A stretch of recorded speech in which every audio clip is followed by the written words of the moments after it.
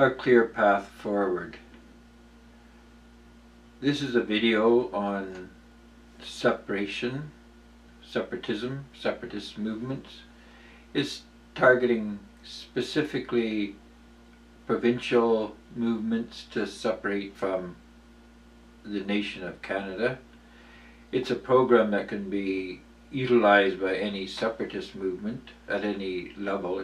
It's a 100% scalable program, can start at any level. In fact, it's created to begin with 2 or 3 people, and it can coordinate the activities of any number. There's no maximum. So the first problem that separatists face, of course, is coordination. And the very methodologies used to separate are configured to make separation as difficult as possible, meaning the separatist program is generally designed by the organization or the power that has least vested interest in seeing separation happen, ergo the national government.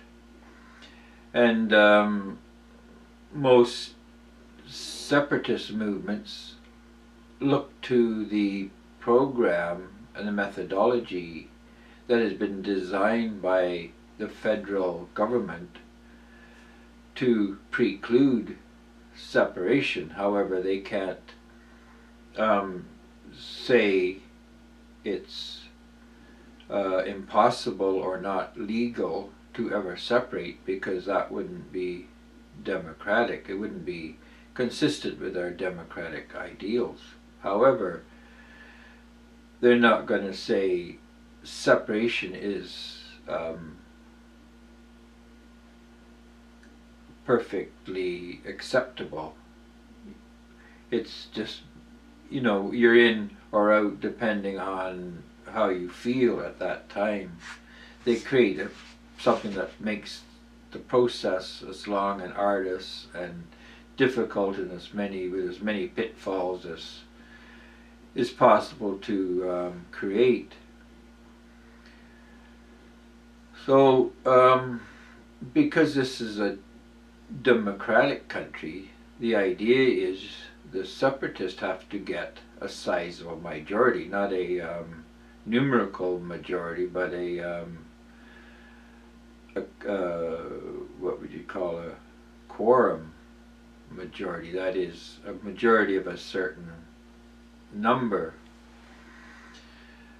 And this of course makes separation very difficult, because as fast as what you're gaining adherence, there are people that are dropping off and getting distracted and or dying or whatever. I mean, depending how long the process takes. And at any moment the federal government can come in and pacify a certain amount of these dissidents. So it's a very long and difficult process, which is why once the country got confederated, we haven't lost anyone. And I'm saying that is primarily the reason, the difficulty of disassociating, rather than the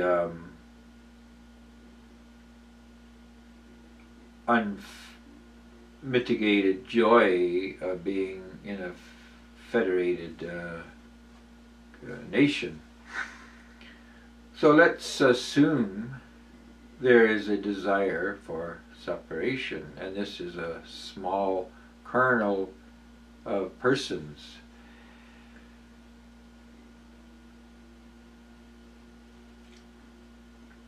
So what we need, or preferentially could do with, is a group that is geographically proximus.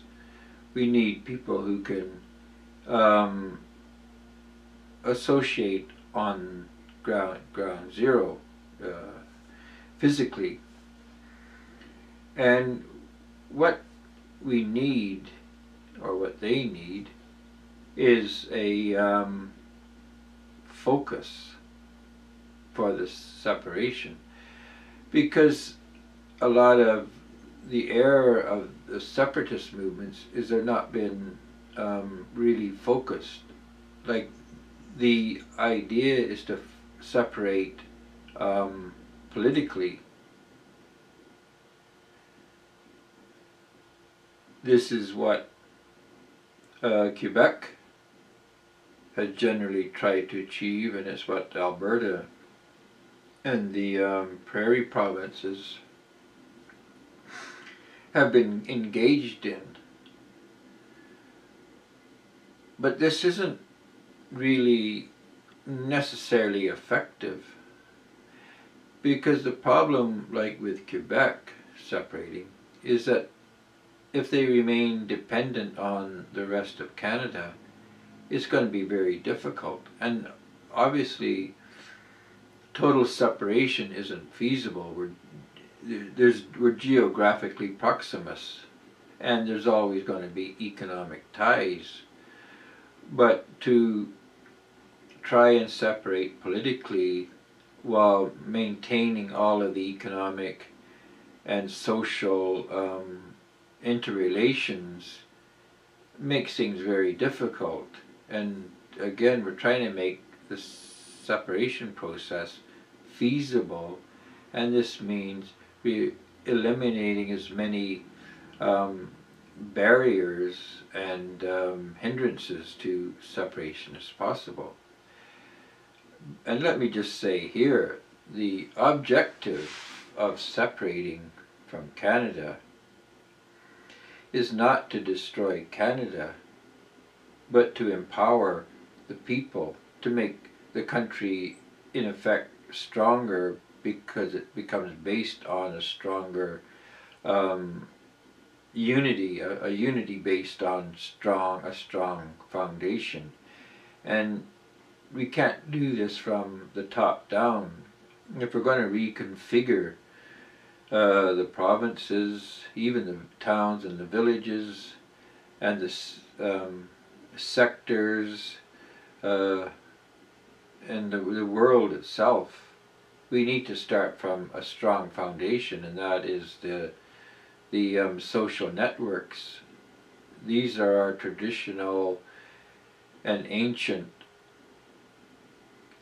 social groups, and this is where we need to get back to and rebuild on them. So a social group or a social network is anywhere from 3 to 12, perhaps 20 people on the outside, but let's make 12 the happy medium. And when we get to 12 or past 12, we need to start thinking about splitting the group into 2 or more subgroups, or daughter cells, as the house church movement would call it. So the group of 12 or 15 or whatever is the mother cell, and the cell splits organically along the line of least resistant, that is, into 2 groups, that each group having some kind of speciality, something more in common with each other than they may do with a totality. But getting back to the movement itself, we start with as few people as what we have. The movement itself relies only on people, not on assets, not on wealth, not on power, position.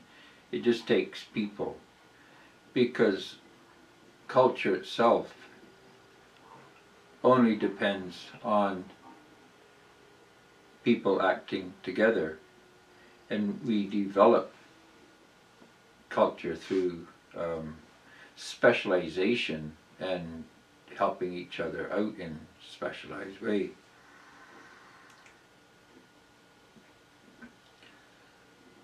So the separatist movement is based on a focused way of people helping each other out. This makes the separation a compact and focused way. Obviously, at the outset, you're not separating from the country, you're not separating from anyone other than you're creating the foundation for the movement to grow. And we do this at the simplest, most basic level. And again, can be looked at as 3 or 4 or 5 people, whatever, helping each other out. And this needs to be on a targeted basis. So there has to be some kind of common thread running through the group. It could be just as simple as helping with the housework and the yard work. If you have 3 neighbors coming around and each helping the other 2 with their work and moving around, helping each other out, this gives us a fair picture of what the basic movement looks like at the start. We're going to give the separatist movement a name. We're going to call it an exchange because it's based on exchanging help. And so we get a small group which is called an exchange with the members helping one another out. Now the key ingredient here is accountability, because every movement falls apart on the basis of freeloading.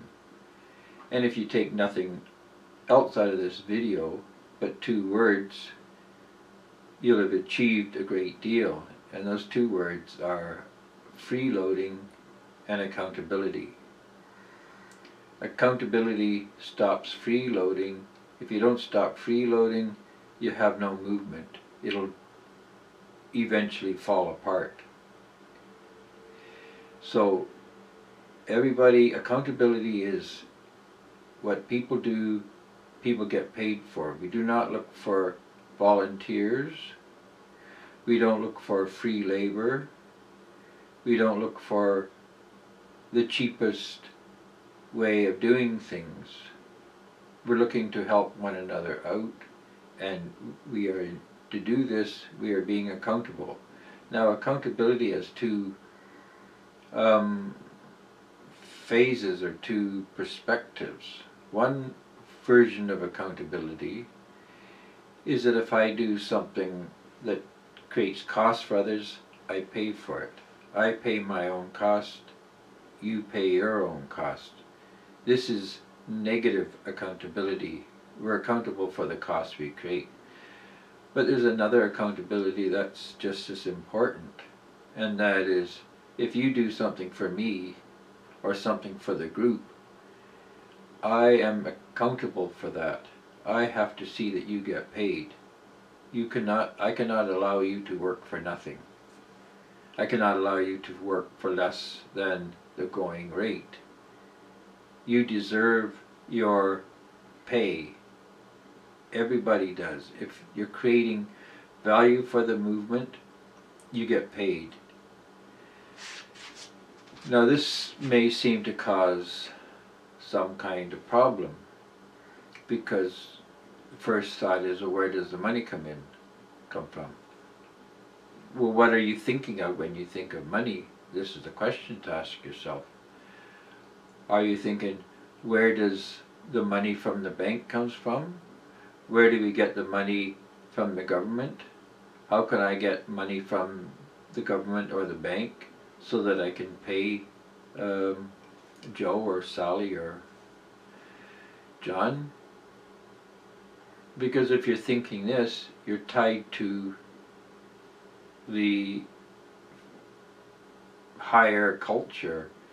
You're tied to the system that's got you tied to the federal government, we have to, if you're separating, and this is what I'm trying to stress here, if you're going to separate, you have to separate. And your whole focus has to be on separation. You can't look at separation as a thread you're going to cut, like the political thread. Separation has to be a totality.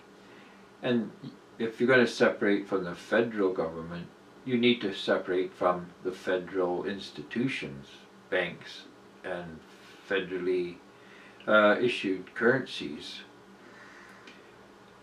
So the trap what you're in is that you're thinking of money as currency.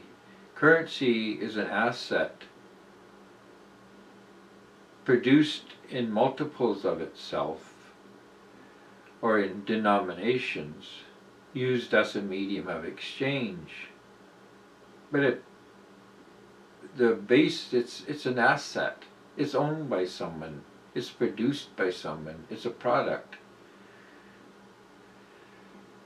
So if you're dependent on somebody's product, you're dependent on them. And if you're dependent on them, you're dependent on who they are answerable to, or who they are by the courtesy of. And of course this goes back to the federal government. But money itself is nothing more than a way to measure value. Money is no more unique or mysterious than a foot ruler or the odometer on your car. It measures units. And just as rulers measure inches and feet, and odometers measure miles or kilometers, money measures values. So a dollar is a unit of value. But you don't have to use dollars to measure a unit of value, because the dollar is an asset, and you can buy dollars, and when you buy dollars it changes their value, because demand, buying, changes the value of the asset or product purchased. So the separatist movement, the exchange, needs to create their own money. And of course all this means is to create a system of accountability, a way to measure value, so that when you do something for me, I can see that you get a certain measure of value. And if we want to create units of value, because units of value are just as arbitrary as units of inches, or units of distance measure, or length measure, or weight measure, we can create units of value called something beside dollars. And the name we're using here is prayers. And the reason that we're using this is because it's a contraction of preferred shares, P-R-A-R-E-S, prayers. And why we're contracting money into a synonym for preferred shares is because the money, the measure of value is based on the equity in the exchange. And let me explain. When we set up the exchange, assets are donated to the exchange. This is called the capitalization phase. And instead of giving these assets, or the exchange capital, a dollar value, we give it a preferred shares value, a prayers value. Prayers can be kept at par, one prayer equaling $1. But it's important to use prayers because we need our own capital. We need to be liquid. And so long as we're tied to the federal system, we're not going to have the liquidity needed to push through the separation movement, the separatist movement.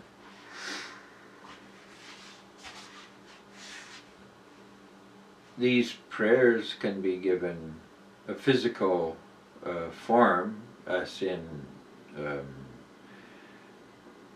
paper, same as looking like $1, or you can use an account book.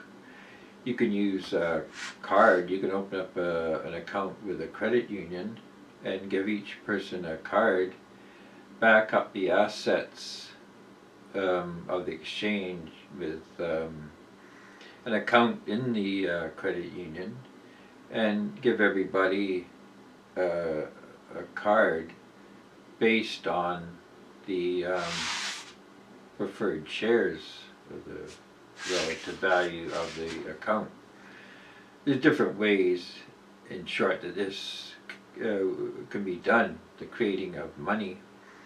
And you can look at the video, How to Create Money, for more on this.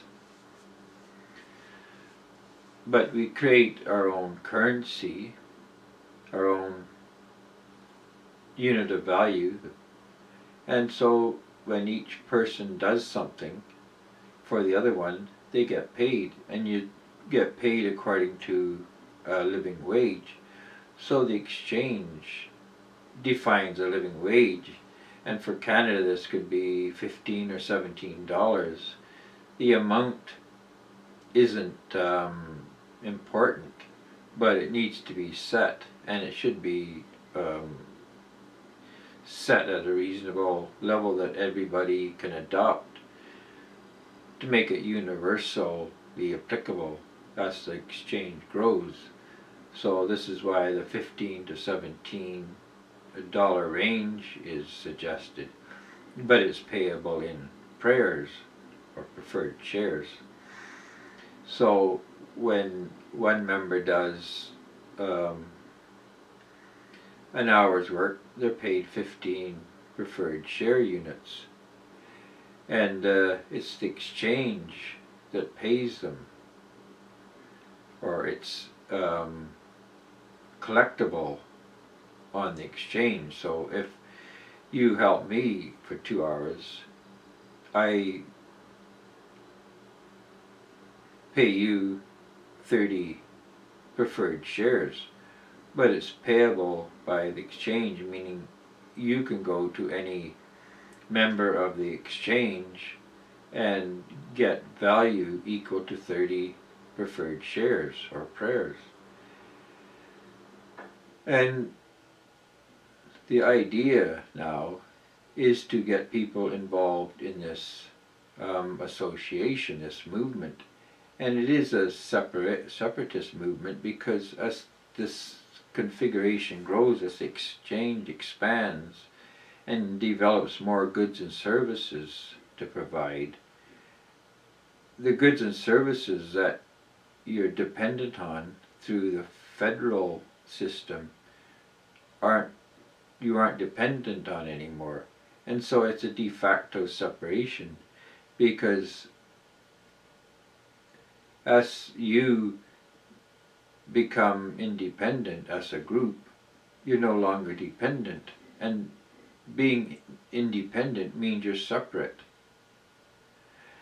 Look at the Mennonites. They're within the country, and they're not separate per se, but they're not dependent in the sense that we are. And the exchange system creates that kind of situation, but it's a bit more sophisticated, but it gives you an idea of what you're aiming for. So the idea is to get something started, anything, and then gradually build on it in an organic fashion. And that's how it grows, and the more more you develop the system, the more separate you become. And the exchange system actually is able to provide what are called social goods. That is highways, educational system, even a justice system, independent of the federal system. It's all organic. It's all done through exchanges of preferred shares. And there are many other videos and the website to expand on this and develop your understanding. But this is just an introduction, and I hope it has been useful to you.